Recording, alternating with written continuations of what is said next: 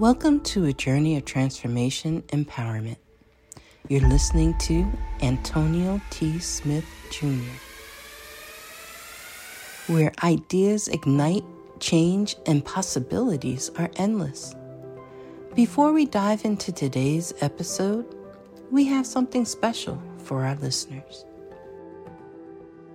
Today's podcast is brought to you by a groundbreaking book that's reshaping the conversation around Black economic empowerment.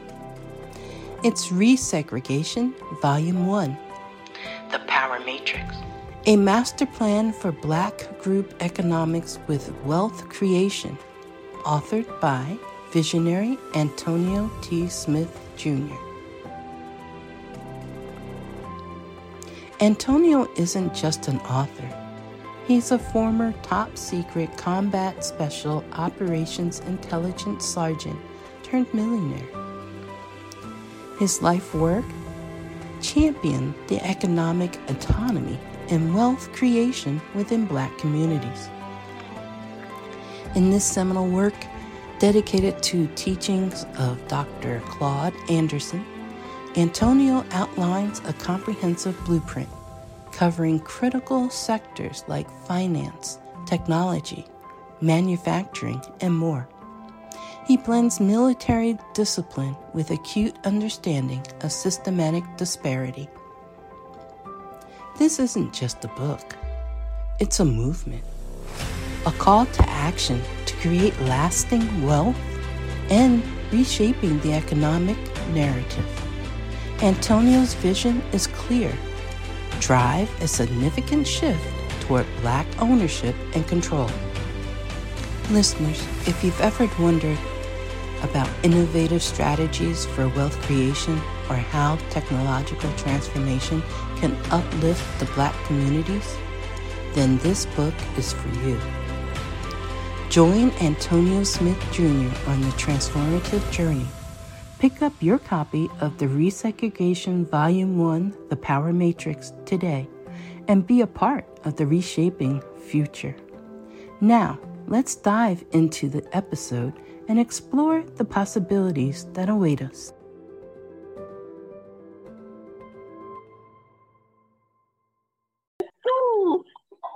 Look, I have done that too. I actually called the very first job I ever had. Well, second, the very first job I had working out of someone's home because they work from home. I called my boss one morning because I jumped up out of my sleep, threw my clothes on, got in the car, and I'm going 80 down 45 to get there on time. And I'm calling my boss, and she answered the phone. And I was like, Mrs. Sean, I'm so sorry. She's like, baby, calm down. What's the matter? I say, I overslept. I know I'm supposed to be there by 8, but I'm on my way. Good morning, Dr. Trask. And she said, and mind you, this was when it gets dark later. So it's almost 8 o'clock and the sun's still out. So in my head, and as I'm driving, I'm noticing it's getting a little darker, but at the same time, I wasn't thinking because I'm spazzing out, so I'm going to be late for work. She said, baby, calm down. She said, it's almost 8 p.m. I was like, oh, y'all. If Tony if Antonio would not have given me the assignment for this morning, I would have still been asleep. Well, no, Grace would have called me and woke me up and asked me if I was going to teach this morning. But I really thought it was Saturday. It was Saturday morning for me. I was ready to sleep in late. I was just ready to rotate on the rotisserie of the bed. I was ready for it. Hey, Deanna, Mm-hmm. is it possible for me to get a copy of the call from last night? Because I totally was watching TV trying to relax before class last night, and I fell asleep, and my husband didn't wake me up. So I slept right through the leadership call, and I would love to get a copy if I could. Yes, ma'am. We will get that over to you. And thank you So all. much. You're very welcome. Thank you all for those who are on in the leadership class. Thank you all so much for a wonderful call last night. I loved hearing everyone just, just being transparent. It makes you feel good when you know you're not by yourself. Makes you feel good. All right, so let's see. Grace, if you could shoot Mr. Anthony a text, because we are going over. We're finishing how to run numbers. So I want to make sure no one misses it. But good morning, Mr. Otis. Good morning, iPhone. Good morning, Mr. Prophet. Prophet. Good morning, Mr. Antoine, Miss Tanisha, Uncle Ken. Good morning, Miss Shelley, Miss Sandra, Mr. Tyrell. Good morning, Dr. Trask. Is she over there cooking up something? Every time she have her camera on, she cooking something. Oh, she fixing up her spices. That's it. She always in the kitchen. She make me want to stop by one day, just sit there. Oh, she's doing a big bottle this morning. Oh, 2 big bottles. All right. Good morning, Mr. Lode Holt. How are you doing on this wonderful morning? Great rising, great rising. I'm chocolate-tastic. Oh, right, chocolate. One day I'm gonna say that, y'all. I know it. I'm more of a milk. Well, no, not milk. It's more of like a caramel chocolate. Yeah. I'm salty caramel. Hey. That's I'm salty caramel. There we go. Good morning, Miss Amanda. Good morning, Uncle Jerome. Good morning, Miss Frida. Good morning, Miss Arshia. Good morning, Miss Melissa. Good morning, Miss Tracy. Queen. Renee. Audio still connecting. Good morning, Mr. Thomas. Good morning, Mr. Josephus. Good morning, Mr. Aaron. Amazing day. Amazing day. Good morning, Cream Renee. All right. Good to see y'all. Good morning, Deanna. Good morning, everybody. Hey, good morning, Deanna. Great day, everyone. Dee, can I say something before you start? Yes. Go ahead. Okay. Great day, family. Just wanted to come on, let y'all know.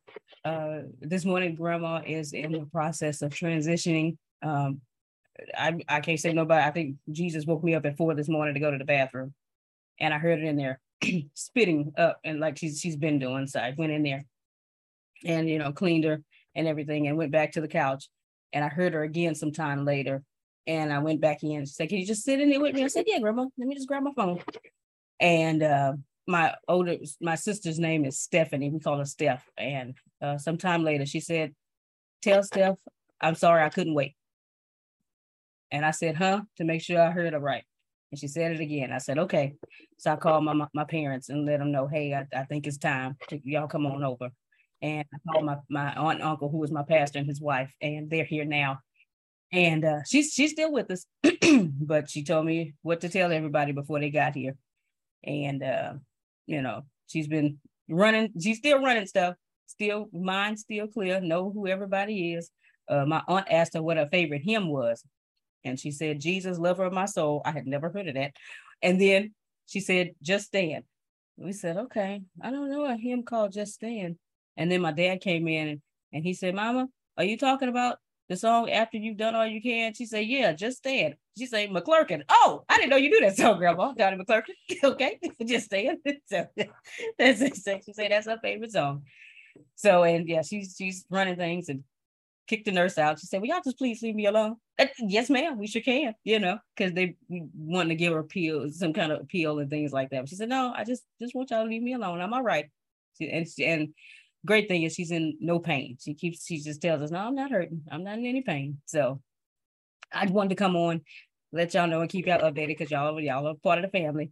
And I'll be listening from the phone, D, because I really want to hear about this real property. Don't, I know y'all be like, "Girl, get off the phone." I know, but I like numbers. So, and I'm trying to stay busy because my sister's on her way and she was going to drive, and I was so glad. We all said, "Well, do y'all think Steph should fly?" And my grandma said, "Uh-huh." I said, "Whew, God, thank you." Okay. So I said, "Steph, Grandma said you should fly." Okay. Because I did not want her getting on the road. She's from Dallas. She lives in Dallas. It's 5 hours, and I didn't need anything else to happen. So thank you all. I love you all for your all's love and support. We love you. Love you more. You tell her that we love her too. Yes, ma'am. Yes, we love you. Love your grandmother. thoughts and prayers and strength sending out to you. Love you, girl. Hang in there. Love y'all more. Yeah, she said she was That ready. part. So, love you. Love y'all more. So thank you, Dee. Oh, you're very welcome. You're very welcome. Grace had me laughing this morning. I say, y'all getting on her nerves, okay? I know she said what she said, but y'all getting on her nerves. Just leave it be. She go. I'm gonna put the nurse out. She said, look, y'all, I said I was ready. Not that I couldn't do it myself. Like, leave me be. I just move. And if y'all know Grammy, she said it as such, she just wasn't aggressive when she said it. She's like, can y'all just yeah, but she stressed that please. Will y'all leave me alone, please? Okay. We got it. That's the thing with your seniors. When they get to a certain age, they just want you to leave them alone. Like, I got this. Can you just chill out? How about that? How about you put on some Netflix and chill? Well, knowing Granny, she wants everyone to be at peace and not to be uneasy about her transitioning. She's blessed y'all with 102 years of strength. And that's what she wants you, Grace, is to continue to be strong for the other ones. She knows you got it. She knows. She raised you, so she knows. But for the others and for those decisions that have to be made afterwards. So when she says, leave her alone, she's got it. That's what she has. But she's more concerned with y'all than she want, so her concern is y'all to be at peace. So just be at pace, get that music ready, and let her have her music and her time transitioning onto the Lord. And our prayers will remain. And I'll still, when I bring my banana pudding, I'll still bring her a portion that you can eat. Yes, ma'am. Thank you so much. God bless you, Grace. Thank you. God bless you too. Yeah, we FaceTime my sister. And, my sister was talking to her and she told her, don't cry, So, but still looking out. So, again, thank y'all. Just wanted to give y'all that update. I'm going to go back and see how she's still running stuff. I'm going to tell you, go sit your tail down somewhere. Hey, Grace. I've heard so many stories about your grandmother. You know what? To be honest with you, that will be a great book to write. My goodness! Oh wow! You heard what he did. Yes, sir. I heard what Tyrell said. And Queen said the title should be "Conversations with Grandma." Oh my goodness! Yes, wow. Sir. I did that for my grandfather. I've never finished writing it, but it's called Through an Angel's Eyes. It's my life story through his journals, because there's things in there that you wouldn't believe that would come out of someone's mouth that are just funny. Yes. Yes. She called the nurse a nuisance today. She's just a nuisance. My mom would say, she's just trying to help you. I know, but she's such a nuisance. Okay. All right. I can hear her say it too. Your grandmother, Lord have mercy. And that will be a good, if you can do one for adults and one for children, to throw some of that wisdom your grandmother put out there. Okay. Yes, sir. Thank y'all so much. You're welcome, Gracie May. Very welcome. We love you. We love Grammy. Give her a hug from all of us. Let her know this come from everybody. They know so much about you. This come from everybody. Sure will. All right. Well, thank you, Grace, for sharing with us, keeping us updated, letting us know that no matter what, Grammy gonna tell you how she feel. So just don't go over that being a nuisance, Grace. Don't go over that being a nuisance. Nope, I'm sitting back. Just I'll ask a question. Hey, you want something? No. Okay, that's it. I'm done. All right. Thank you so much for keeping us updated and letting us know about Grammy with all the stories. All right. Well, ladies and gentlemen, today we're continuing the conversation on how to analyze a rental property. Now, the first thing that we talked about was getting the gross rent multiplier. And who remembers how we do that?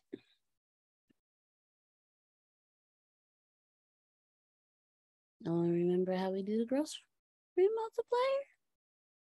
Negative. I Got just jumped on, so you might have to explain that again. Gotcha. Well, I'm not going to explain. I'm gonna let the kind gentleman explain it again, because he has this wonderful map that he uses, and he breaks it all down for us. So give me 1 second. Come on, ads. Give me 1 second. Let me pull it back up for everyone, because we're going to go over the gross rent multipliers one more time for those who missed it last time. And the gross rent is the total annual amount of rent. For those of you who aren't in the apartment industry or real estate industry, anything like that, GRM, your gross rent is the total amount of rent that's coming in. So I'm gonna share my screen. Let's go over this gross. Bless you. Let's go over this gross rent multiplier, and here we go. Rental properties, gross doesn't mean disgusting. It means the total rent. So here's how this works. You use this kind of tool to roughly look, and this is often used when you're analyzing a market, not necessarily a specific rental property, but I'll show you how to apply this to a rental property. But you would look at the total price, or maybe the average price in a market, and then you would divide that by the total annual rent. So let me give you an example of that. Let's say you found a property that is worth, or that has a value of $144,000, and then you were able to look on Zillow or talk to your rental property person, and you were able to figure out that it had a $1,000 per month rent, which on an annual basis, you want to convert that to an annual number, is $12,000. So you just apply this formula. You say 144,000 divided by 12,000, and I kept my math really simple on this one, is 12. So you would say that it has a gross rent multiplier of 12. Now, how does that help you? That helps you in comparison to other properties. So let's say you had another property that was worth $300,000, and you were able to analyze that one and figured out that the rent was $1,250 per month. So that means it had a $15,000 annual, so yearly rent. And so the gross rent multiplier on that is 20. And so the value of this kind of thing is comparing one property to another, or more commonly, one market to another. And so a lower gross rent multiplier, so like 12, would be better. So the lower the number, the better. The higher the number, the less good this property is, or this market is at producing income. And so if you look at a market analysis, often if you look at like San Francisco and some of the bigger markets, you might have an average gross rent multiplier in the 30s or 40s. Whereas if you look at, on the opposite end of the spectrum, some of the highest cash flow markets in the country, like Detroit, for example, might have a gross rent multiplier of 8. And then a lot of the healthier markets, the ones you might want to be in, could be anywhere from 10 to 20.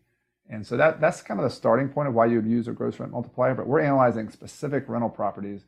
And so there's a specific application of this that I want to talk about called the 1% rule, where we take this gross rent multiplier and we apply it to a specific property. And all right. So your gross rent multiplier, again, to do that, you saw the math. So quick quiz. Which number is better, the higher number or the lower number? The lower number. All right. Because the higher number means that you're paying out, it's not going to cash flow like it should. I'm glad that he mentioned Detroit as a point. Detroit has a fantastic buying and leasing, renting right now. You can buy houses for $5,000, rent them out for $1,000 a month. Wow. Yeah. Okay, You just have to be willing to take that risk and chase out the crime as you develop. All right. Thank you, Mr. Thomas, for that information. All right, Detroit. Actually, I have a friend out there that started doing that, and he's doing quite well. And he's actually put together his own renovations company. He buys them, renovates them, and rents them. There you go. All right. Thank you, Mr. Thomas. We appreciate that information. Thank you very much.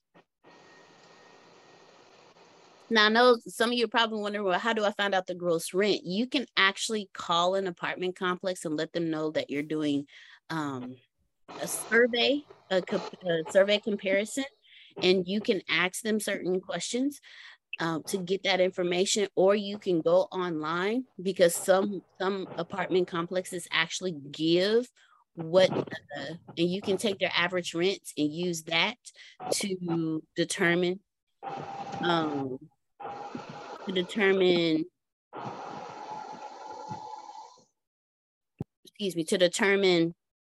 like what their rents are. So you can call them and ask them, okay, so how many of each unit do you have on property, and what is your rent for each unit? And then you can take that and do the math yourself. And so now you know, and then ask them what their occupancy is, their occupancy percentage. And so you just kind of do the math and get an estimate there. And then from there, you can do that gross rent multiplier math to get an idea of, what it is, what the gross rent multiplier is. And so you can know from there, okay, I know this property will cash flow pretty nicely, but this property, I'm not so sure. So there's ways that you can do that. You just call an apartment complex, get a survey. You can go online, or if you have an agent that you're working with, you can ask that agent to do, and the word is escaping me right now, but a survey. You can have them do the survey where they go out and they do the comparables for you. And with the comparables, you can do that. But if you're just looking at a property and you just want to do the math before you start digging into all of that, you can just call apartment complex, say, hey, what's this, what's that? And that way you can find out what your gross rent multiplier number is. And that'll let you know, okay, you know what, this is a property. Let's dig a little deeper and see what else is going on. So now let's go check out what the 1% rule is. So what the gross rent multiplier is a ratio using the yearly rent, but real estate investors usually think in terms of monthly rent. So what the 1% rule is just a rule of thumb that takes that into account. It takes into account that monthly rent. So I'm going to share my screen so we can go over the 1%. And I'm sharing the video with you guys because he's actually doing the math in front of you, so you can do it for yourself. Again, I will also copy and paste the link to you know what, let me ask this question real quick. If I can get voices and hands. I posted the link a couple of days ago when we watched it for the first time. Who actually got the chance to watch the entire video? I know we're all busy entrepreneurs and we all have crazy lives. I haven't yet. It's on my task to do this weekend. I do understand. Yeah, that links are normally a Saturday thing. You know what? That makes sense. That makes so much sense. And no worries, y'all. I'm not saying it because you shouldn't. No. I'm just asking because something may have sparked in you and you want to share it with everyone. Or I just want to see who's ahead of week. You know how the story about the guy who was teaching the class. It was a student teaching a class, and the reason he was able to teach the class up until the exams was because he always stayed a week ahead of the class. So I'm just seeing who stayed a week ahead of the class. That's all. You guys, y'all are perfectly okay. Trust me.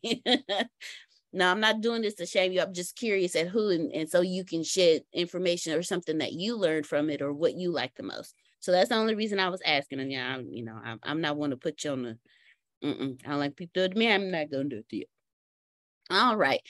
So now we're going to move into the 1% rule. So let's go ahead. I'm going to share my screen so we can check out the 1%. And here we go. I'll go into that right now. So the 1% rule is basically a rule of thumb or a shortcut, and you typically use it when you're early on in the analysis of a property. So for example, your realtor sends you a bunch of listings and you just want to see, is this approximately a good deal? It's not going to be something you buy a property based on, I hope. You're going to do some other analysis in addition to that. But let me tell you what it means. Basically, it means that the monthly gross rent of that property, if you want to meet the 1% rule, the monthly gross rent should be equal to or greater than 1% of the total purchase price. All right, so let me show you an example of a property that would meet the 1% rule. So let's say something rents for $2,000 per month. Your realtor sends you a deal and the property is listed for $190,000. And it's in pretty good shape. So the total purchase price also includes repairs, by the way. So it was a major fixer-upper and you needed to put $100,000 into the property. Okay, I want to pause it here just for a second because he said the total purchase price also includes renovations. You please factor that in before you actually purchase. Before you actually purchase a property, you can go walk that property. You can you can call the owners or call their agent, let them know I am in the process. And once you go through the process of doing that and you say, I want to walk the property, before we finalize this deal, I want to walk it. And what that, yes, we can rewind. We can definitely rewind. But you want to walk the property. At this point, you should know if there's any renovations that need to be done. If a property is a certain age, you want to ask questions about the piping. You want to know how long the AC units have been there. You want to know how old the roof is, because that's all going to go into your renovations. Hey, Dan, are you talking about the property itself, or are you talking about like units, like multi-units? Oh, I'm talking about we're only talking about multi-units. So would you also take in consideration what class is located? What class is in either A, B, or C based on the year? Yes. Because I know that I was reading something about the insurance also makes a big difference as well, as far as the cost. Yes. So what Tyrell is saying is, if it's a class A, class B, class C, or class D property, that does make a huge difference, not only in how much you're going to pay for it, but how much your renovations are going to be. It is really hard to take a class D property and move it to a class C. It's not as easy as you think. When you are looking, of course, we're looking at the class A and class B properties. So your class A, class B properties would be your Camdens. If y'all have ever heard of that line of apartment management company, your Camdens, a Camden, y'all can Google it. Your Camdens, depending on where they're located. Then you have your high-rise apartments, your condos, things like that. The location will give you an idea of the class. The amenities will let you know the class. So if you have an apartment complex that has an Olympic-sized pool, that has a grotto, that has grills throughout the property, that has their own dog park, that has their own kiddie park, that has their community, they have where every time there's some apartment complexes, when you walk in, that whole open area that you think is just like the welcome area for the offices. No, that's normally the community room that they rent out. You have some that have Starbucks machines. You'll have some that have pool tables and air hockey tables, computer rooms, their own library. That's what you would consider a class A property. Your Class B property won't have as many amenities, but it'll have that pool. It'll have those grills, those parks. Your Class C property, you're looking at a park with the little standalone grills. And then your Class D properties is just apartments. There's no park, there's no nothing. Location is not where you would really want it to be. So when you're looking at these properties, pay attention to that. And in the same process, you still have to walk a Class A property and ask the questions, okay, well, how long have these grills been here? How old is the roof on the grotto? How old is the roof on the apartment complexes? And then you can also ask, yes, thank you, Tanisha. You do want to purchase properties that already produce income. You don't want to get a property that's only 50% occupied, because that means you're responsible for the other 50% on top of the renovations that are going to need to be made, on top of filling those apartments. And you're not just looking at the renovations that are going to be needed on the outside of the property. You're also looking at the renovations for the inside of the property. Because the same, when we did houses, when we told you that popcorn ceiling has to go, it's the same way in apartments. You have some apartments, depending on the type. So if you're doing your conventional apartment complex, there's certain things you have to do. You have to make sure your handicap units are up to par. A conventional apartment complex, the countertops, you have some apartment complexes that have laminate countertops, some apartment complexes that have painted on countertops, and you have some that are moving up to the granite countertops. And so all of this goes into the cost of renovation. And if you have a 200 property unit and you have to renovate half of those apartments, because you also have to consider the fact that you're going to have to up the rent based on what the current market price is. So if the average unit goes for $1,400, and that's on the low end, unrenovated, now you have to deal with the fact that you have to, when you purchase it, you're going to have to, every vacant unit, you're going to have to go in and renovate those off top. But then you have the units that aren't renovated yet. But then you also have to understand that you have to recoup from the renovations and everything you're about to do. Every time a person purchases a new property, the first thing they do is raise rents. So once that happens, you have to understand, okay, I'm going to lose some renters. So I have to have some things in place to clear these vacancies. Not only that, you may have to move some staff out the way. So you have to put that in consideration, because if you go into a unit, if you go into an apartment complex and they're at like 80% occupancy and you have a full staff, somebody not doing their job. Now I'm telling y'all from personal experience, I have been there, I have done that. I've had to do lease ups, I've had to do renovations, I've ran properties, I've been a leasing agent. I'm trying to tell y'all, it's a lot. But it goes down to the people in the office. So when you're doing this, I'm drilling in on this because it's not just the cost of the apartment complex that you have to figure in. You also have to figure in those renovations,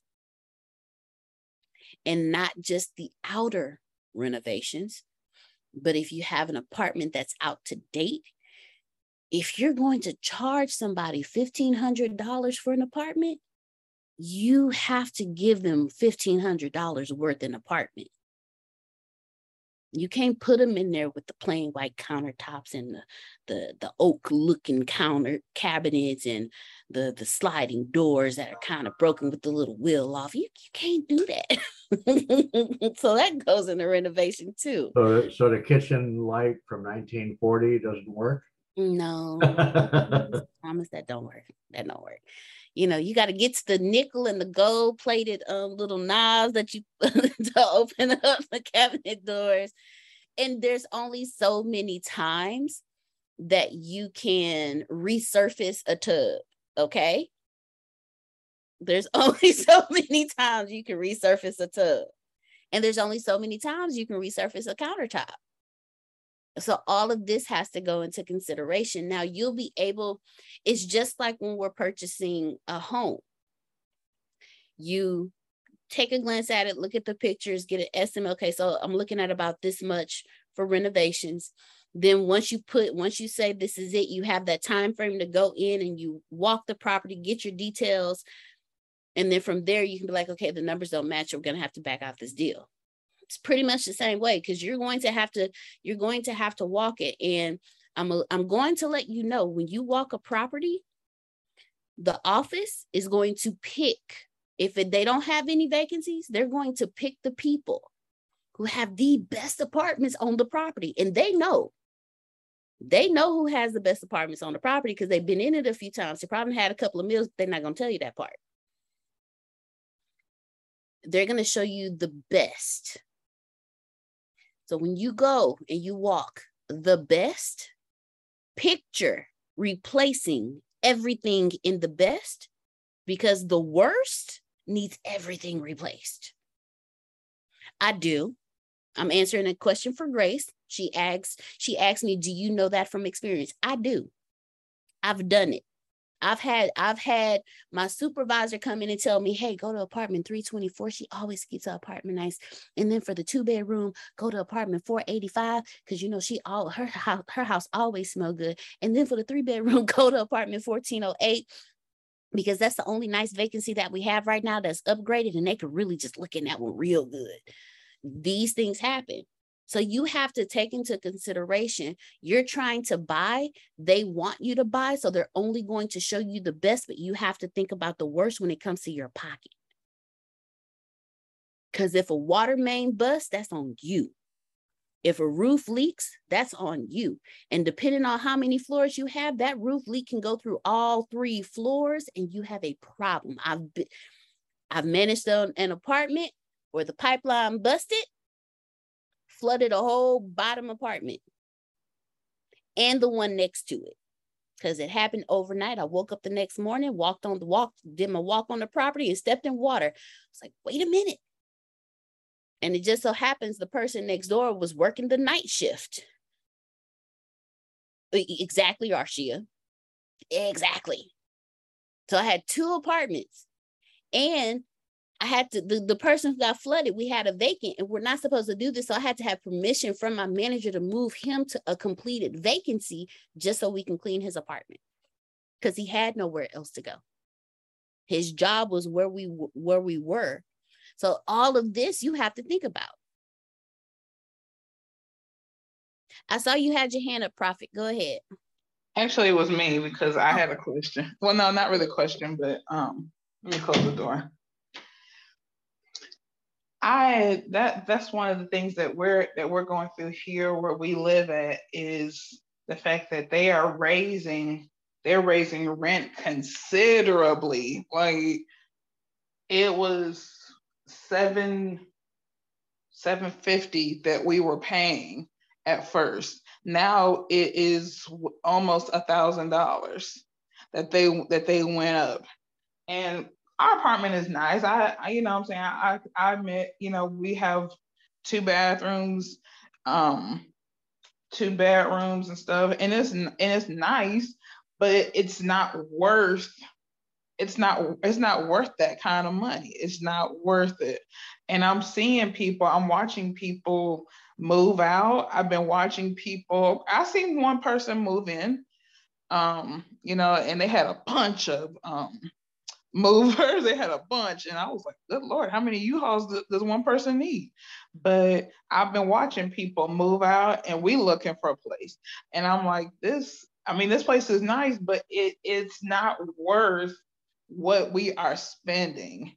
And I'm like, I was like, you seeing the people, and we've been here 2 years, and it's They say it's supposed to be handicap accessible, but it ain't. You go in and you see only the grab bars or whatever in the first bathroom, but the master bathroom don't even have it. And I'm like, what kind of sense does that make? But that's the bigger room. And I'm like, that don't make no sense. It's not accessible at all for Jay. And I'm like, so this place isn't even fit what we're paying for, but we have to pay it until we get something else. But I'm just like, okay, something's got to give. And it's, this is nice, but yet I have to, sometimes ask them like a few times, like, well, okay, have you fixed this? Blah, blah, blah. And I'm like, if I was real grimy, I could be like, I ain't paying rent because you guys this is nice, but I'm sorry. Cops have been over here a couple times. I ain't trying to have that kind of party. But that's something really to think about because Simpson and Simpson, where we live at, they own a lot of real estate here. So for us, if I ever wanted to do real estate here in Sanford, I literally would have to go through Simpson because literally the street that we live on, of course, it's this huge complex, and they have multiple places in the area, just maybe not even a mile away from where we live at, that they have other properties. It's crazy. I can go to the store, they got properties. It's everywhere. So I know if I ever wanted to do real estate here, I'd have to go through them at some point because they are a huge monopoly here. That's why I don't know if I would ever really want to do real estate here. I would probably want to do all my stuff out of state because here, Simpson and Simpson runs everything. We're in Sanford, North Carolina. So maybe Raleigh, I might, because who knows, they might have some, but they might have, saying not as much. But here in Sanford, in this area, they run it. And the place is nice, but it just don't fit to pay almost $1,000 for a place that it's ridiculous. It's ridiculous. So I want to definitely keep that, everything you've been saying, in mind, because I don't want an incredibly cheap place, but I want something that it's worth what you are going to pay for. You should be able to, I wouldn't mind charging $900 and something or $800 and something if this place was actually ADA and Jay could get around here and I don't have to worry about the walls being scuffed up because the room is big enough for his wheelchair. They really need to think about stuff like that. But maybe it's just this time for me to have my own apartment complex that's ADA and make sure it's done right. And not say that it's ADA when actually it's not. You just put us on the first floor, but ain't nothing. Jay hasn't been able to take a shower or nothing because it's a tub. He can't get in no tub. I mean, I guess that's just my sign that I need to have my own real estate for ADA. Probably so. There you go. That's always the answer. Own it. Mm-hmm. But you know what would be good for her? I was thinking about when she was listening is she does get into real estate, but have it far as multi-units or what have you, that's geared towards disabled. Because I've never seen one that's just geared strictly for the disabled. No. Other than the elderly, Mm-hmm. Yeah. A senior property, every apartment is in some shape, form, or fashion handicap accessible. Every bathroom has rails in it. Mm-hmm. That's where Jay was living at before. Senior property. Yeah.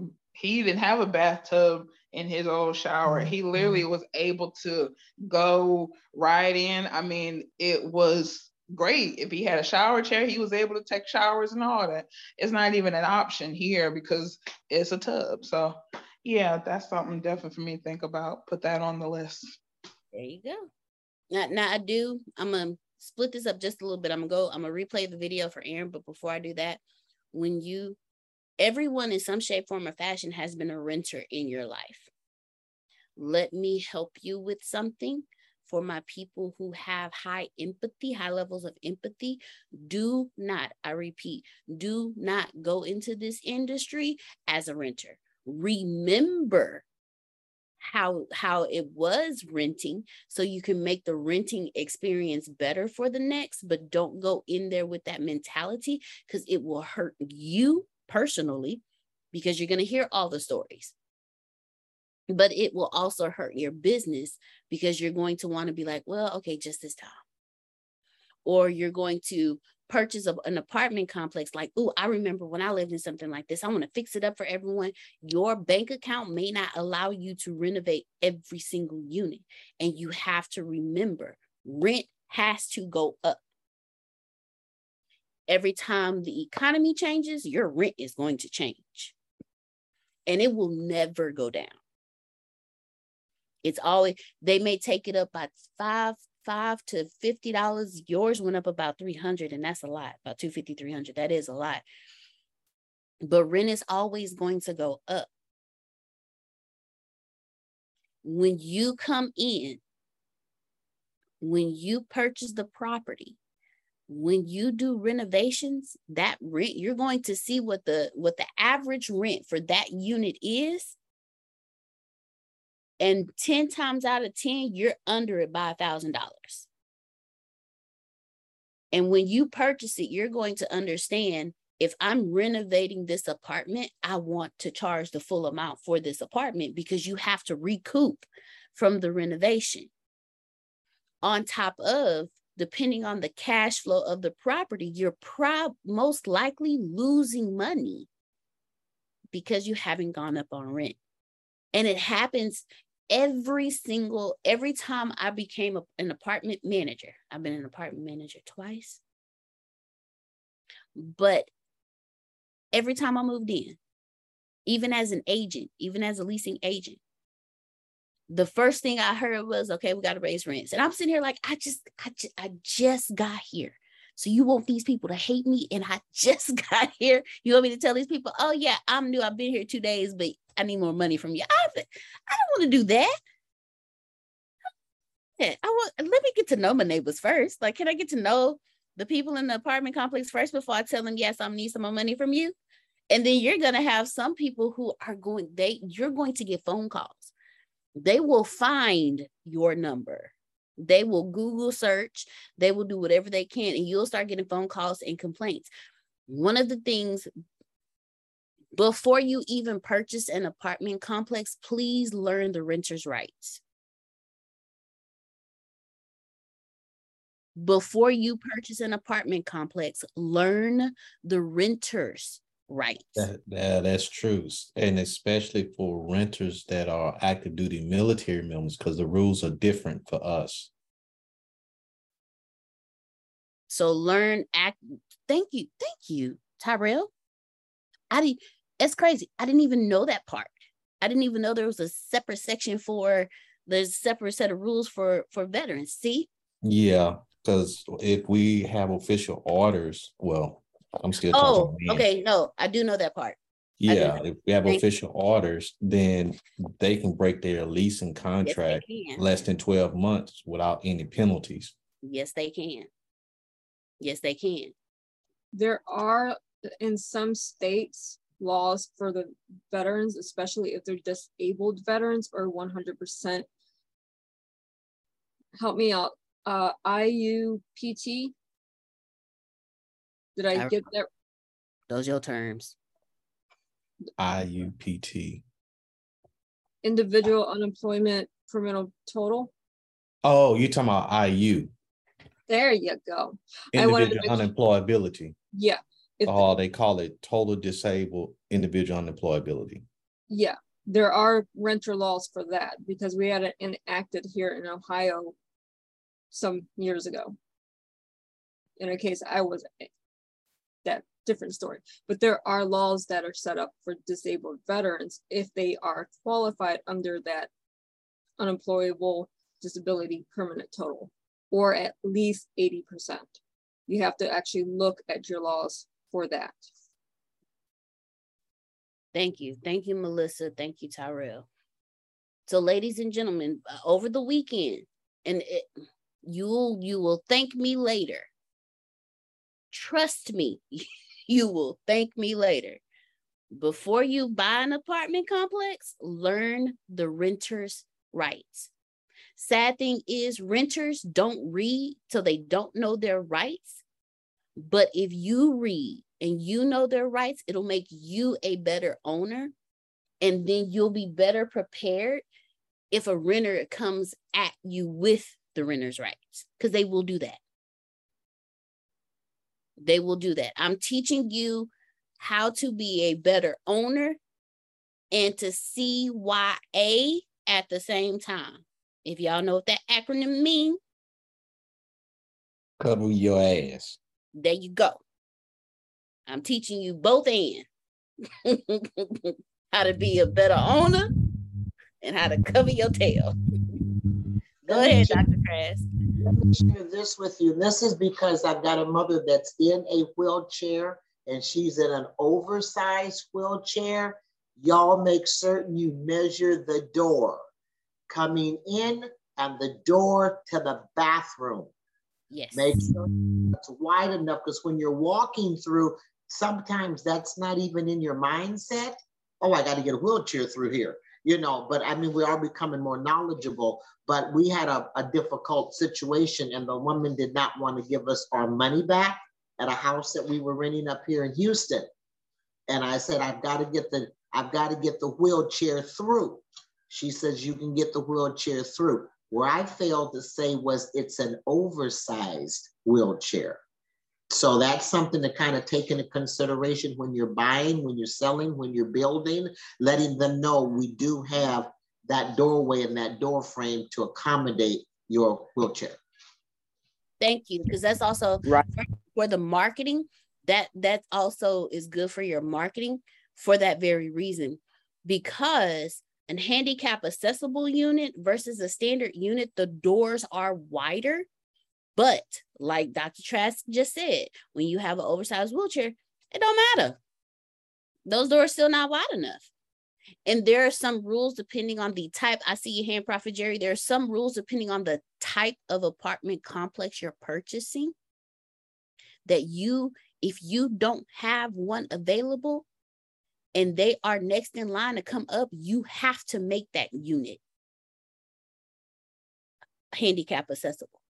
Depending, because there's different, you have your conventional apartment complexes, you have your senior apartment complexes, you have those that are considered tax credit apartment complexes. And if it's tax credit, they have a contract of how long they have to be a tax credit property. Then you have those that are considered housing properties. They have a certain contract. So when you are looking for, of course, if you're doing a deal with Antonio, you're doing a conventional deal, period. The other stuff is a lot. Conventional, it's like buying a house. It's like buying a house. You good. But just your calculations, think about the renovations. Off top, if you know the age of the apartment complex. Hey, Secrets of Success listeners, Deanna here. Thank you all so much for joining us. Well, today's episode is sponsored by NerdWallet's Smart Money Podcast.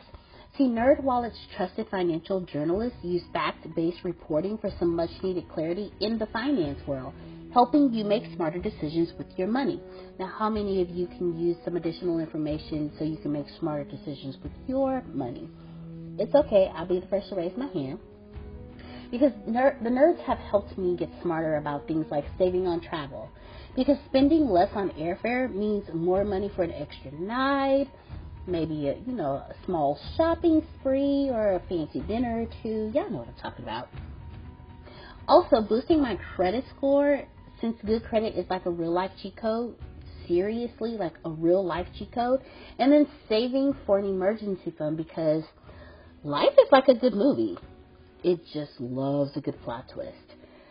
So listen to NerdWallet's Smart Money Podcast on your favorite podcast app today. Trust me, future you will thank you. Off top, factor in roofing. factor in plumbing, and factor in AC. Give me 1 second, everyone. Hey, Mr. Antonio, I got you. We got a hot mic. How you doing this morning, sir? Hello? Hello?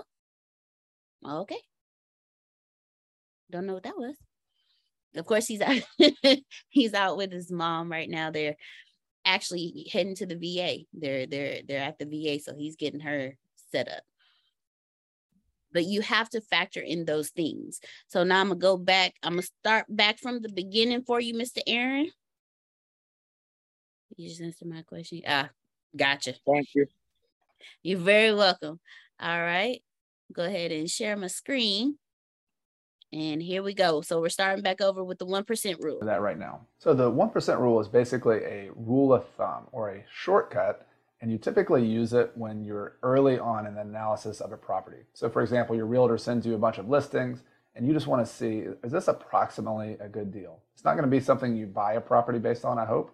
You're going to do some other analysis in addition to that. So let me tell you what it means.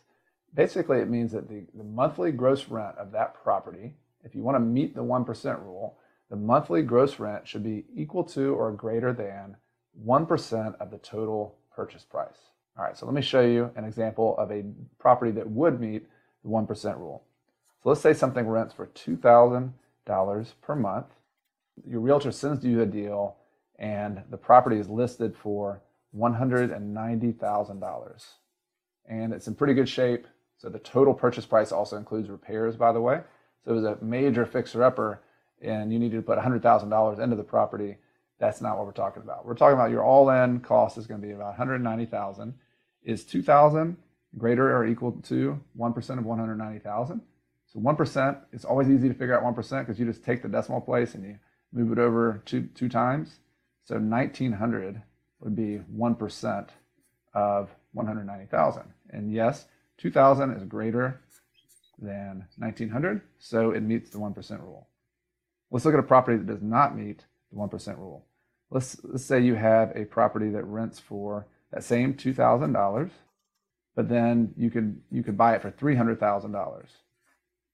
Well, 1% of 300,000 is $3,000, and so that's not, it's actually less than. So that one does not meet the 1% rule. Now, why is this helpful? This is, remember, similar to the gross rent multiplier that we're just looking at the monthly gross rent. We're actually not looking at the expenses on the property and all that. So that's why it's just a starting point. But this is a really quick approximation. You saw how fast I could do that. You can be looking at a lot of properties and screen them based on whether it met the 1% rule or not. And I'll acknowledge, and this is something we can go in more depth on another video about the 1% rule, that not all properties and not all markets are going to easily meet the 1% rule. And so you're going to need to make a decision based on all these formulas that we look at. Does it need to meet the 1% rule for you to buy the deal or not? Can it be close? Could it be like the 0.8% rule if that meets your criteria? But the fact is this is a measurement of approximately how good a property is at producing rental income. If it's better than the 1% rule, it's better at producing income. If it's not, it's not going to produce a lot of income. So you better make some money in some other ways if it doesn't meet this rule. Once you've used the 1% rule or the gross rent multiplier. All right.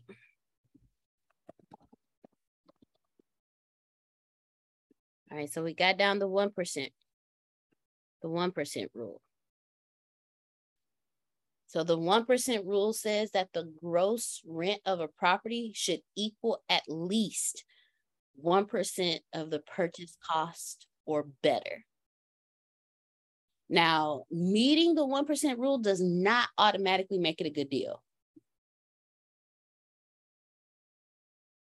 You have to consider, again, like we said earlier, location, rent collection challenges. You have to consider and factor all of that in. Excuse me. You have to consider and factor all of that in. Just if you've ever purchased a house before, imagine purchasing 200 houses at once. I hope that helped because that made sense in my brain.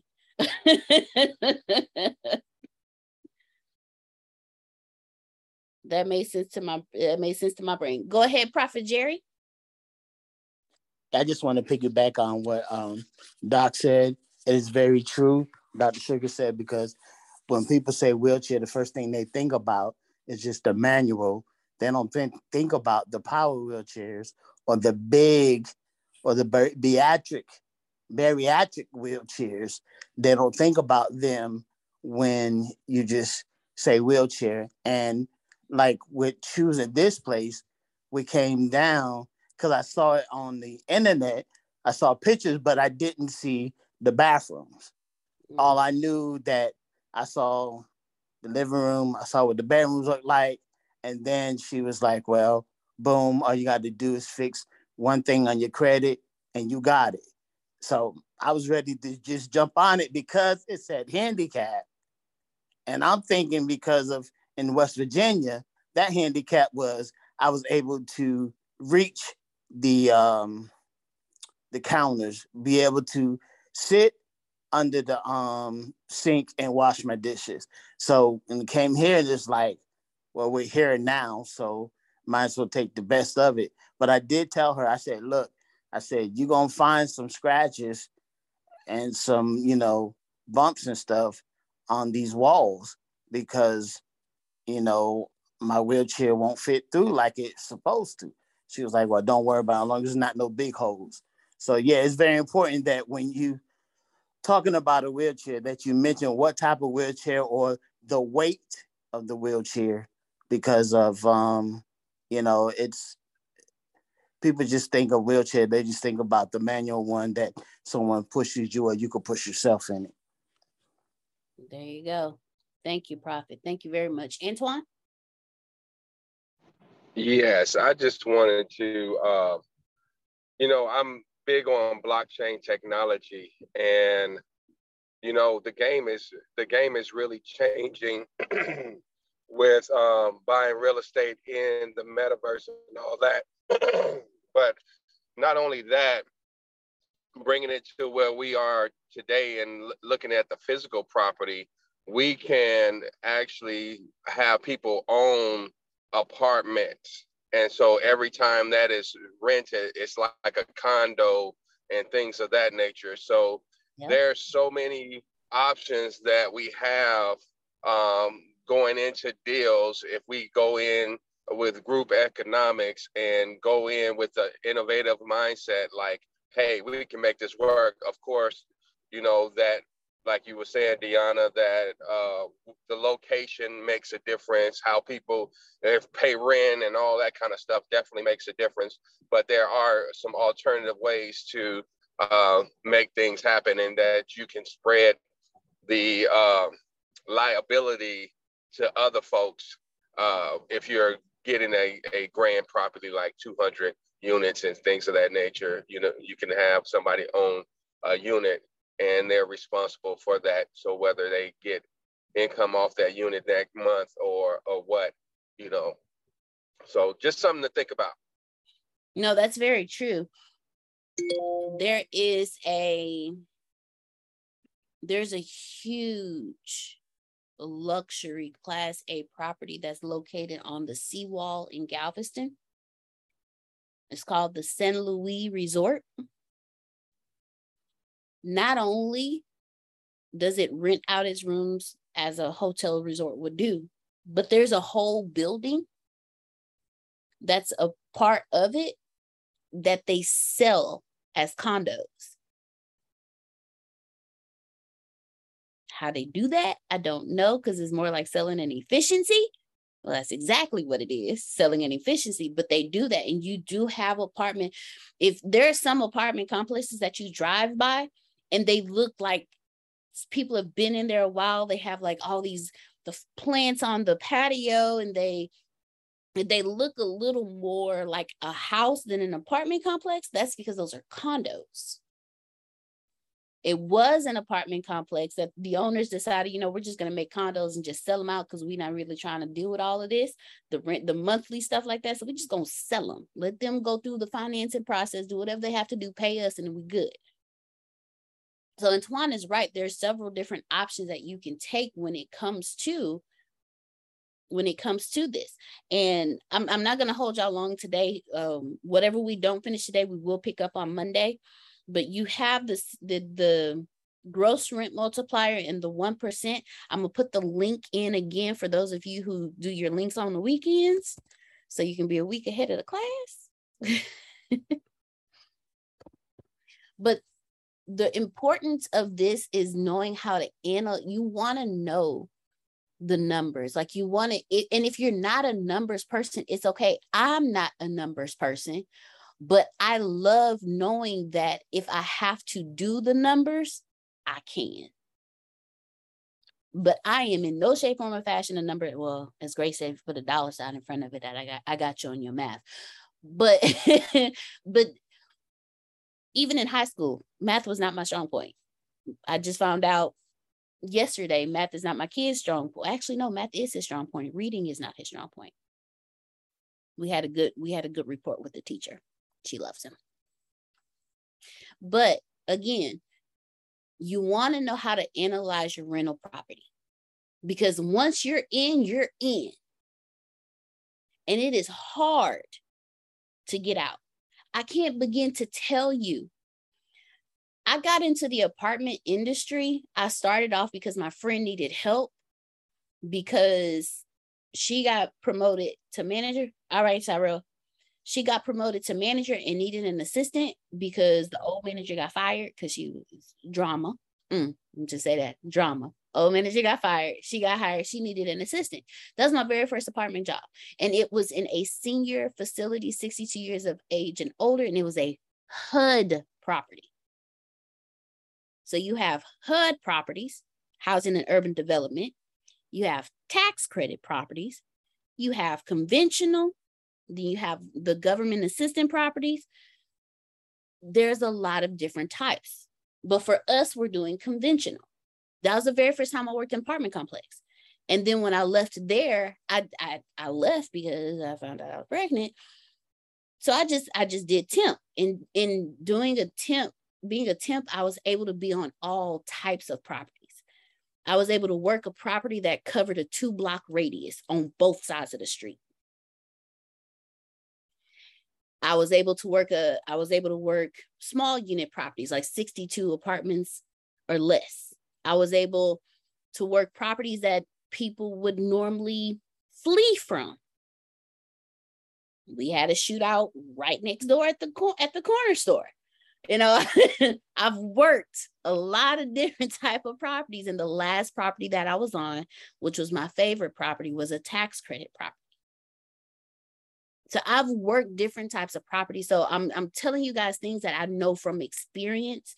I'm never going to tell you anything that's hypothetical to me. I'm always tell you from personal experience, because the different types of properties matter. The last property I was on, we had a sinkhole. Well, not necessarily a sinkhole, but it was a drain pipe that did a sink, but it flooded in that area every time it rained really bad. There are certain times we couldn't get the grass cut.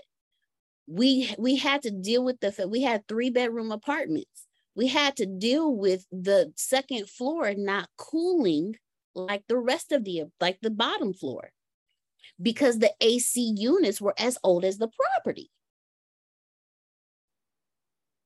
We had to deal with leaks in some of the apartments because we had old holes in the roof because the roof was as old as the property. You also have to factor in parking, permits. That's going to cost. Are you going to up the rent and make them pay for the permit? Or are you just going to make them pay for the permit and do it? Like, there's so much that's factored into it.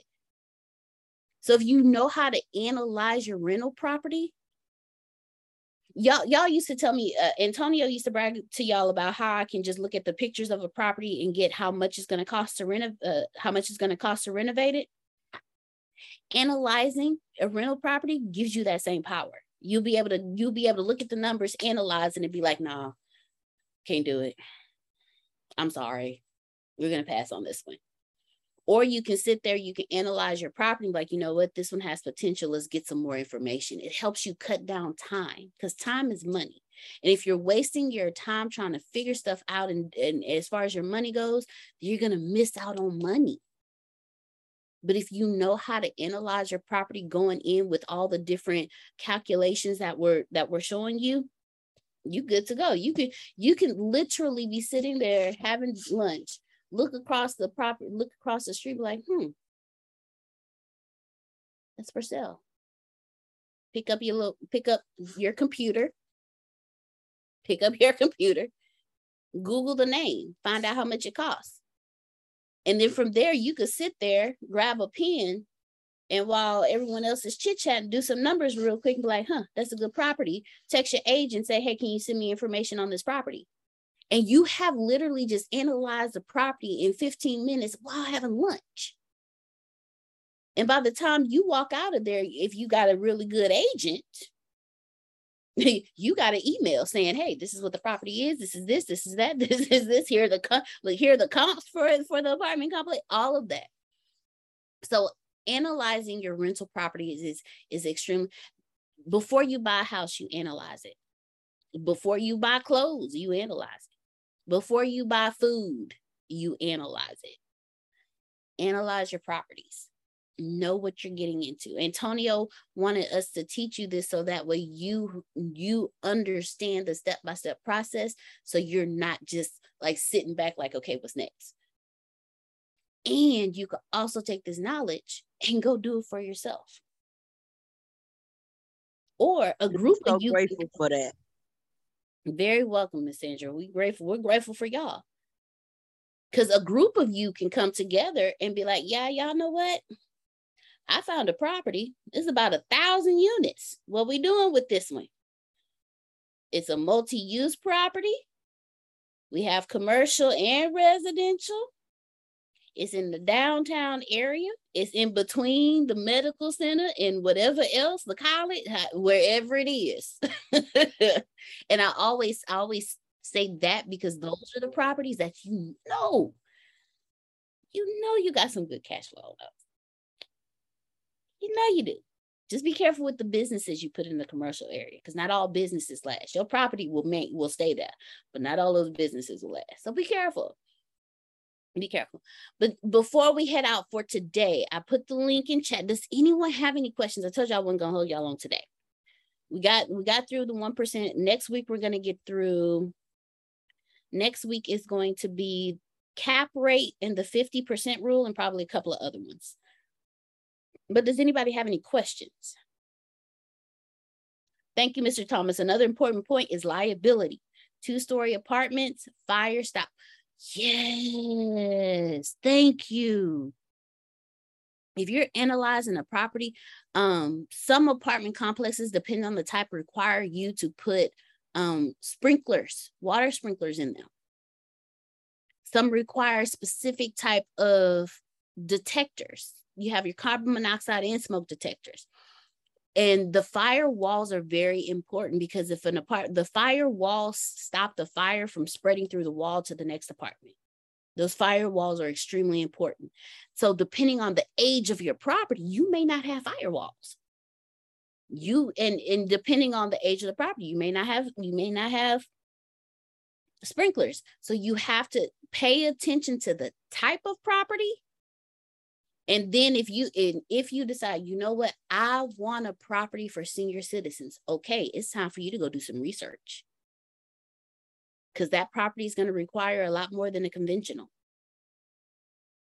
You know what, I want to do a housing property. That property is going to require a lot more than conventional.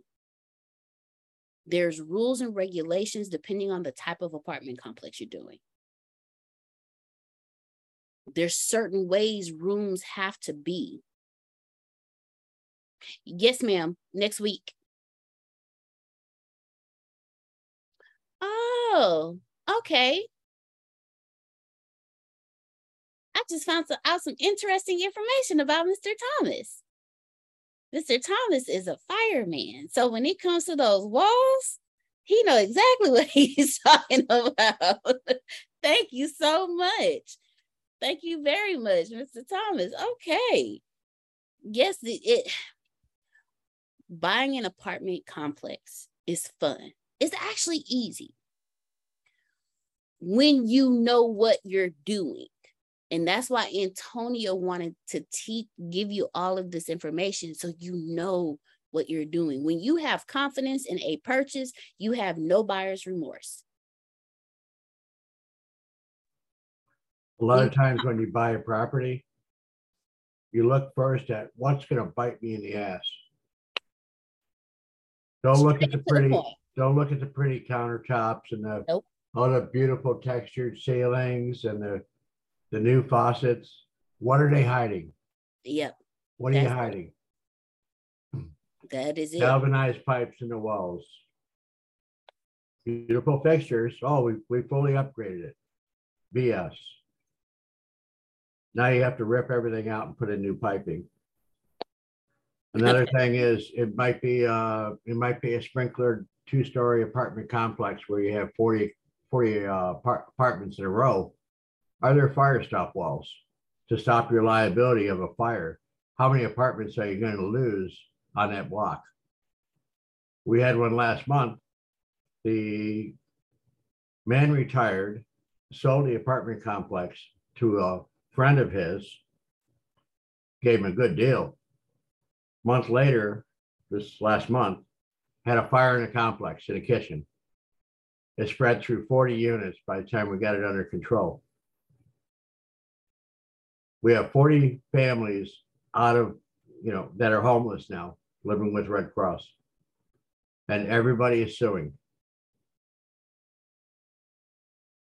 So huge liability. He stands to lose everything that he's made. Yeah. He thought he was he thought he was buying a good deal. And it bit him in the ass. In a big way.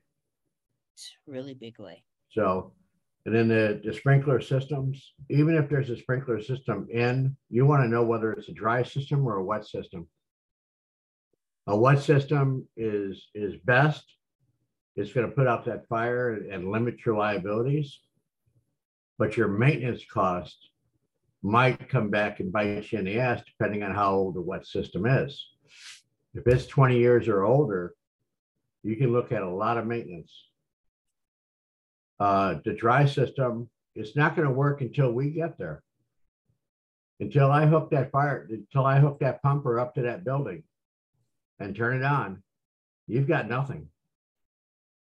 You've got your hand fire extinguishers and maybe a garden hose. And you got 100 people running for their lives. So there's a lot of liabilities to look at in that aspect. And a lot of those could bankrupt you. Yeah, they could. You also have to look at the age of the asphalt when you're buying a complex. And how, was it put in an inch thick and it looks pretty, it's just an overlay. When we bring in a 60,000 pound tanker, you can say goodbye to your parking lot.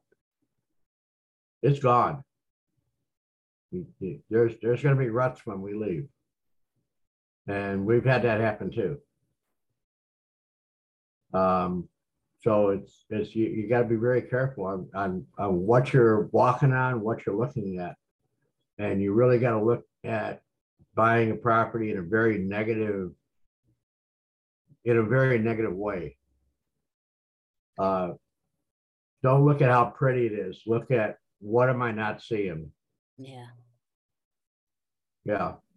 Yeah. I just told y'all what my manager used to have me do when we have people walk the property, take them to the best places, take them to the prettiest apartment. And they will. They will. That's very common. Yeah. Yeah. They don't want you to see the other ones where they yeah, it's just terrible. Oh, even when the fire marshal comes to inspect, they tell us the same thing. Yeah. Yeah. So those are some important parts to look at because you want to make sure you're covered. Yes. And another telltale is learn how to do your research on simple things like the fire hydrants. They might bring that up as well. We have fire hydrants all over. It's, very accessible. Those fire hydrants might be from 1940. When's the last time they were cracked open? if they're not cracked open every 6 months and flushed and exercised, that hydrant might not open. There's a brass rod in there, and if that brass rod shears off from non-maintenance, when we're trying to get to water, you're done. Now we're looking for the next hydrant.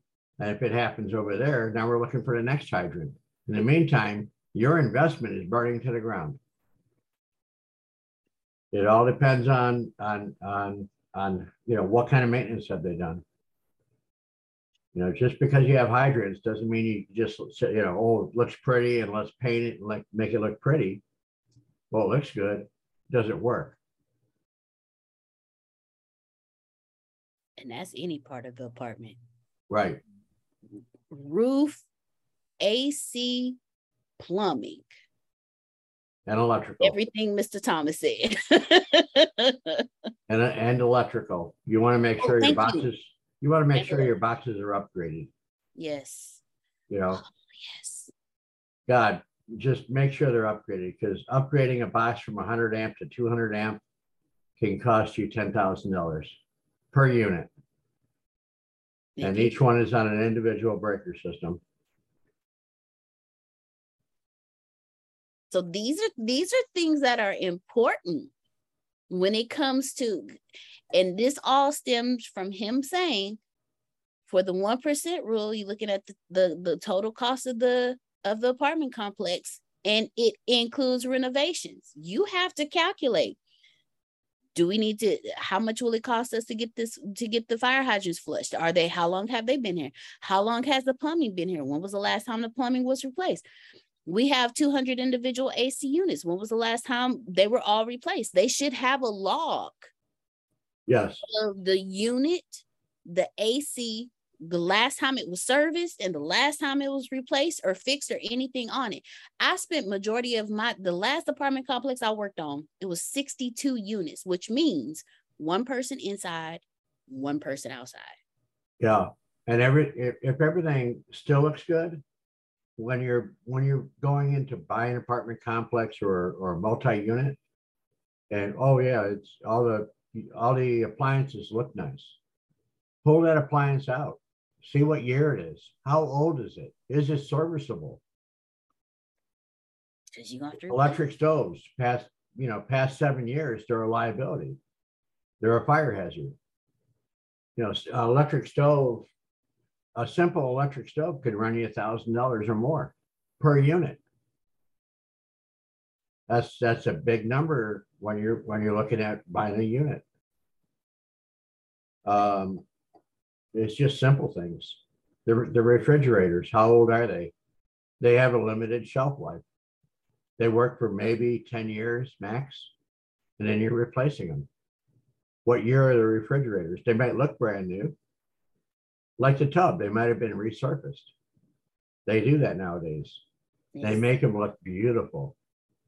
But that damn thing might be 15 years old. Yep. So I'm done it, I know. They're quick to say, "Oh, just get it resurfaced." And then you go back and look at it and you're like, ugh.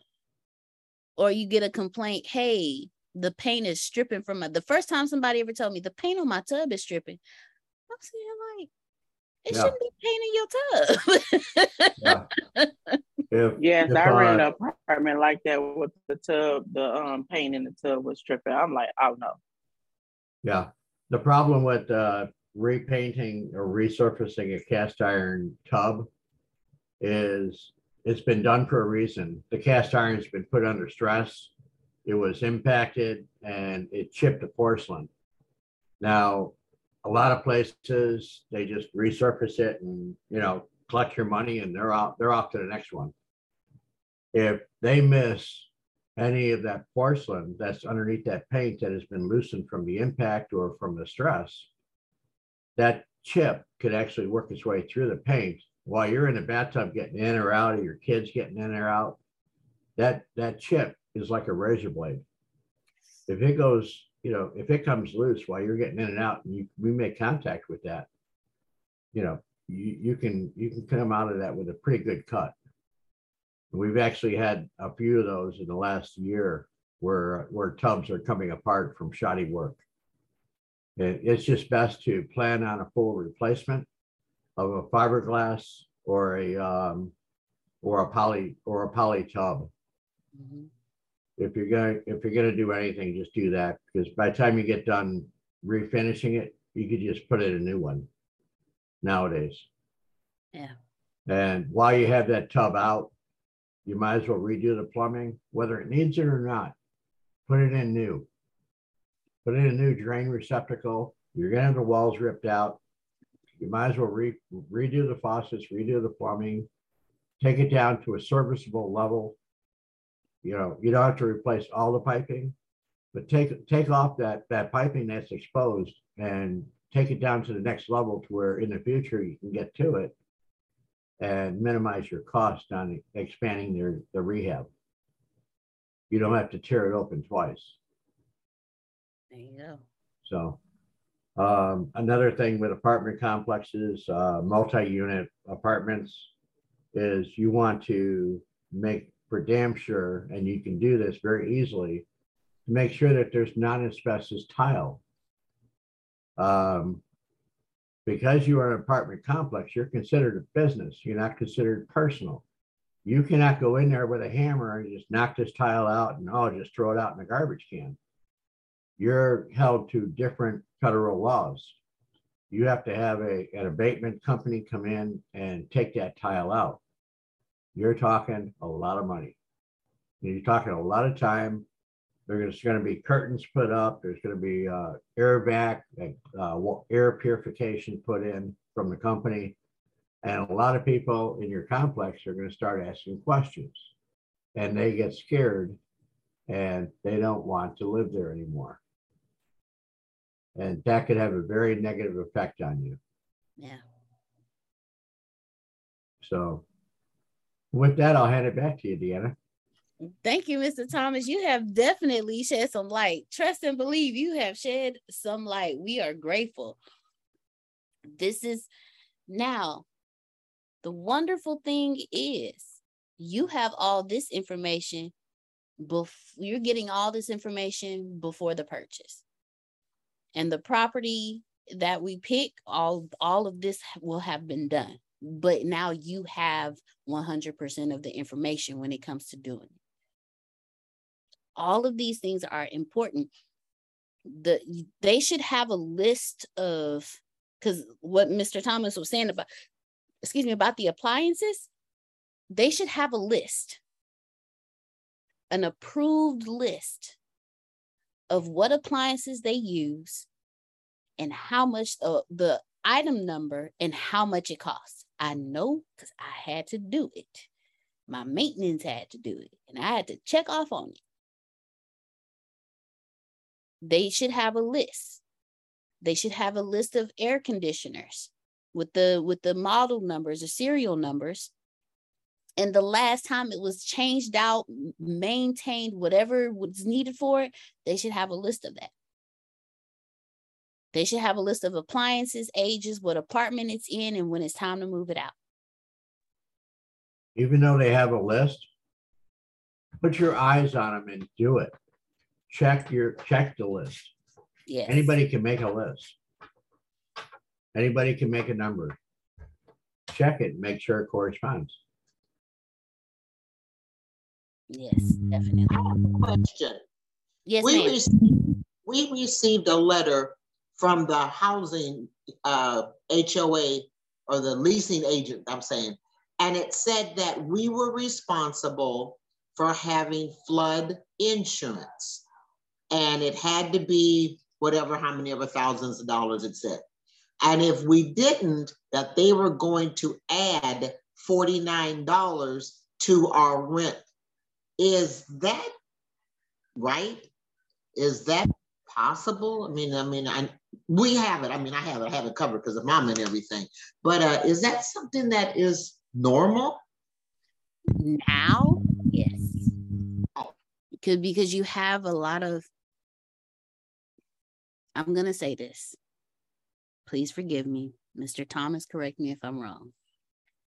If somebody starts a fire or if a fire gets started in someone's apartment, there's going to be some flood damage. If you have insurance and your apartment was damaged, but it didn't originate in your apartment, they're going to have you call your insurance company because they want to. The apartment itself has insurance, but as far as those individual units, they're telling people now, make sure you have insurance to make sure that your personal items are covered, because they can't cover your personal items. They're not going to cover your personal items. And so now, and if they're adding $49, what they're doing is they're saying, okay, if you're not going to be responsible for yours, we're going to make sure that we are responsible for yours. They're basic, it's their CYA, Dr. Trash. That's what they're doing. They CYA. Deanna?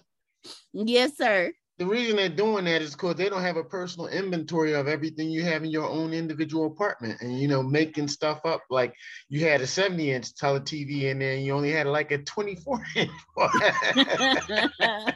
That is That's true. why they're doing that. It's called renter's insurance. It's personal insurance against your personal property. Right, because you have a lot of apartment complexes now that won't even let you lease without showing proof of renter's insurance. Because so much, you heard Mr. Thomas go down the line of everything that could possibly happen. The apartment complex are very aware of the things that could possibly happen. And they want to make sure that at all times they're covered, especially if they have a smart owner. A lot of times, if you have renter's insurance, it's good to have a video camera. Everybody has one. It's called a telephone. Take a picture once a month as you upgrade things and things change. Don't have a video from 2 years ago before you bought that TV, before you upgraded your appliances, because you have no proof of what was what. Because when we come into a fire, I don't care what you have. My first job is to make sure everybody is out. I'm going to be walking through walls, walking through doors, whether they're locked or not. If your TV is in the way, it's going out the front window. It's not going out, you know, I'll just set it on the floor. No, it's going out the window.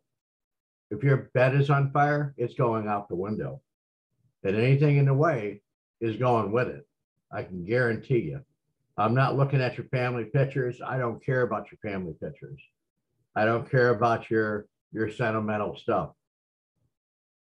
Saving life and putting out the fire, that's our two things. Now, granted, we try to take care. You know, if it's not a bad fire, we'll try to limit our damage. But if it's a full-out kitchen fire, we're coming in with 3-inch hoses. And everything is going to be like you pulled it out of the ocean. It's going to be destroyed. But if that's what we have to do to stop the fire from spreading, then that's what we do. I can testify to that. Yeah, unfortunately, that's the way it is. Everything was destroyed. Yeah. I was like, why they put holes over here? What the? They said they have to find out is no fire in the walls. Yeah, it's called chasing the fire and chasing the smoke, and on our infrared, if it shows hot, we're ripping it open. And a lot of it is towards the end of the fire, it's all preventative damage that we're doing from the fire restarting. We had one fire that started on one side of the house. We put the fire out, and then 10 minutes later, I'm outside inspecting the house and walking around the perimeter. And on the other side of the house, I see a wisp of smoke come out of the attic. And we ended up tearing up the entire house. All the ceilings had to come down. The type of insulation that they put up there was very flammable. And it walked across like a barbecue grill and caught all the insulation on fire. By the time we got done, a simple room fire turned into a total loss. Another thing that we see around here in South Carolina is people pay off their houses because you can buy a house around here relatively cheap. Well, you used to be able to before the housing market. Now, a lot of these people, they say, well, we bought the house. Why do we have liability insurance? Let's cancel that sucker. It's costing us too much money. House catches fire, they're living with the Red Cross because they don't have any insurance. And that brings me to multi-units where if you bought it for, let's say you have the money, Deanna, you bought it for cash. You say, well, I'm going to self-insure it. You have taken on a huge liability. You're rolling the dice. One fire could wipe you out. One slip and fall down the stairs could wipe you out. You never want to self-insure unless you have gazillions of dollars and you can afford to put $100 million into an escrow to self-insure. That's fine if that's what you want to do, but never self-insure and never underinsure.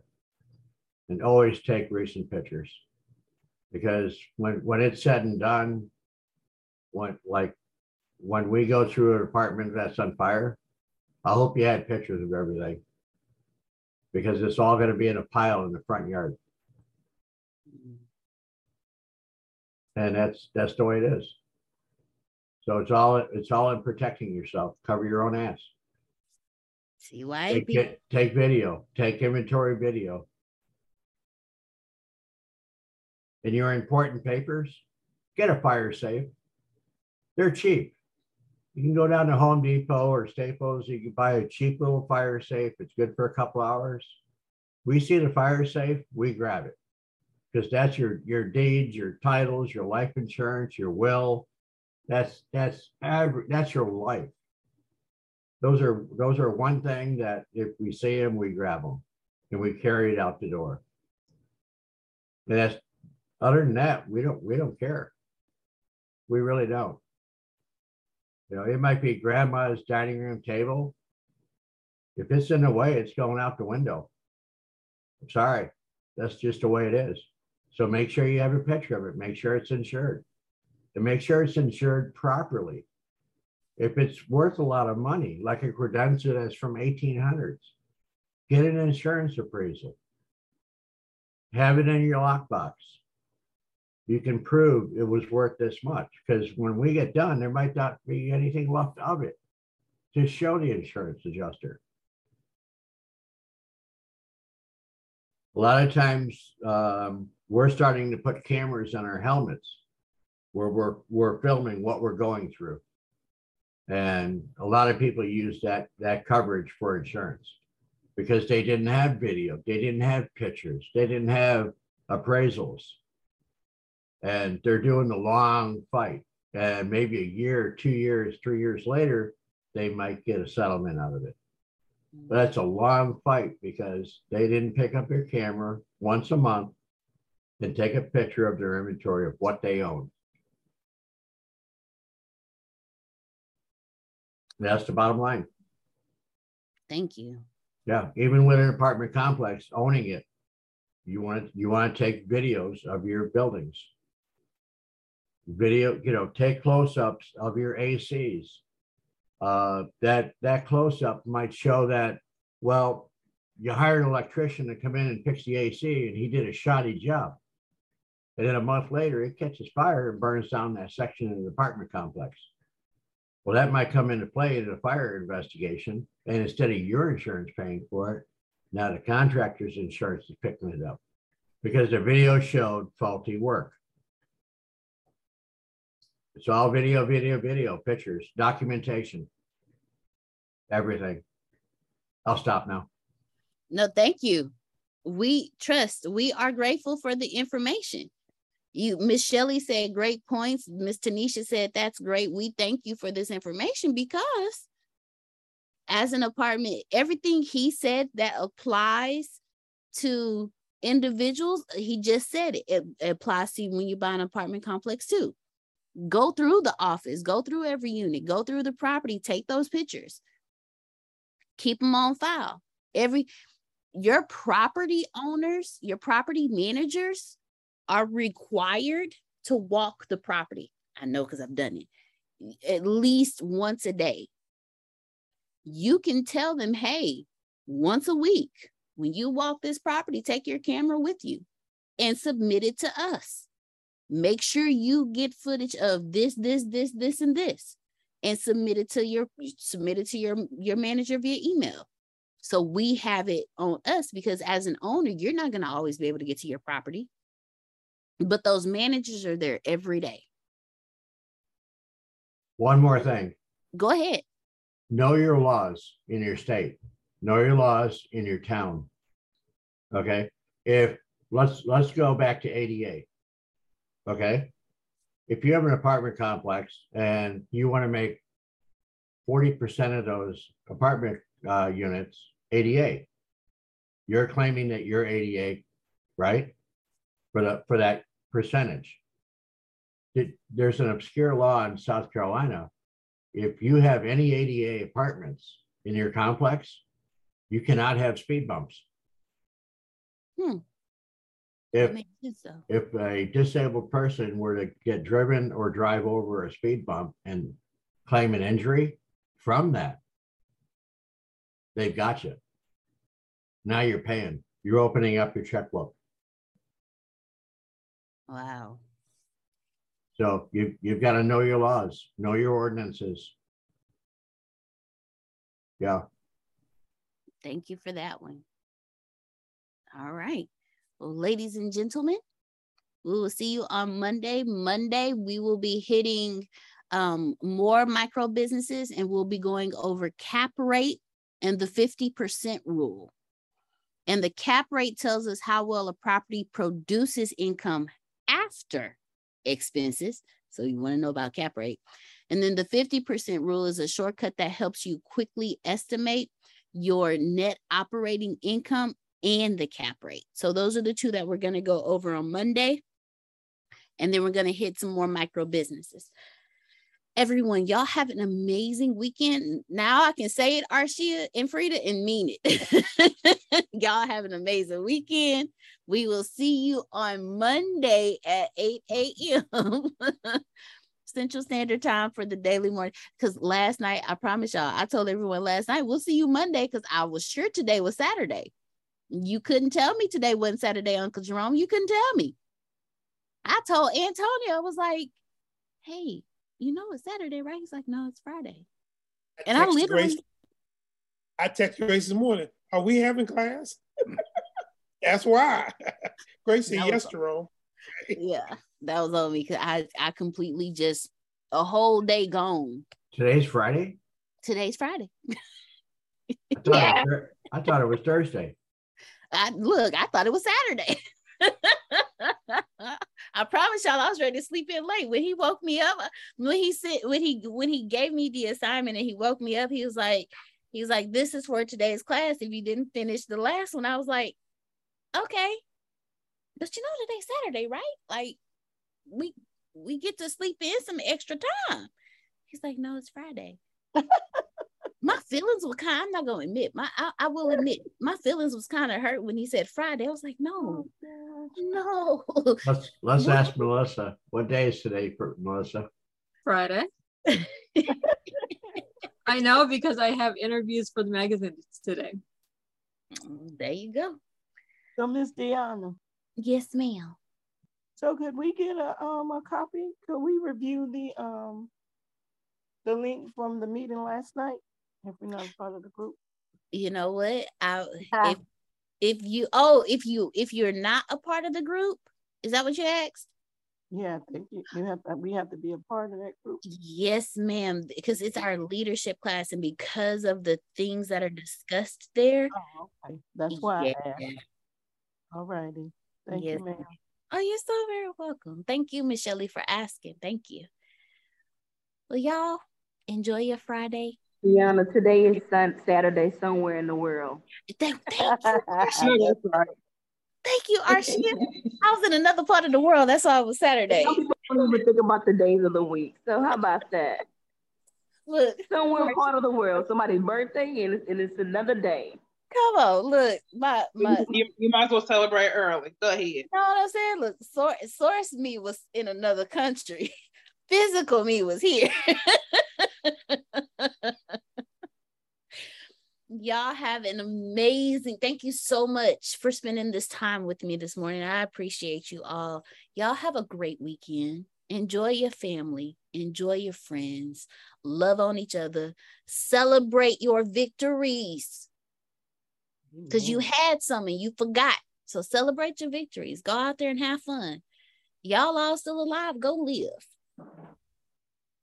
Love you all. And y'all have an amazing day. Bye. Love you more. Love you more. Love you more.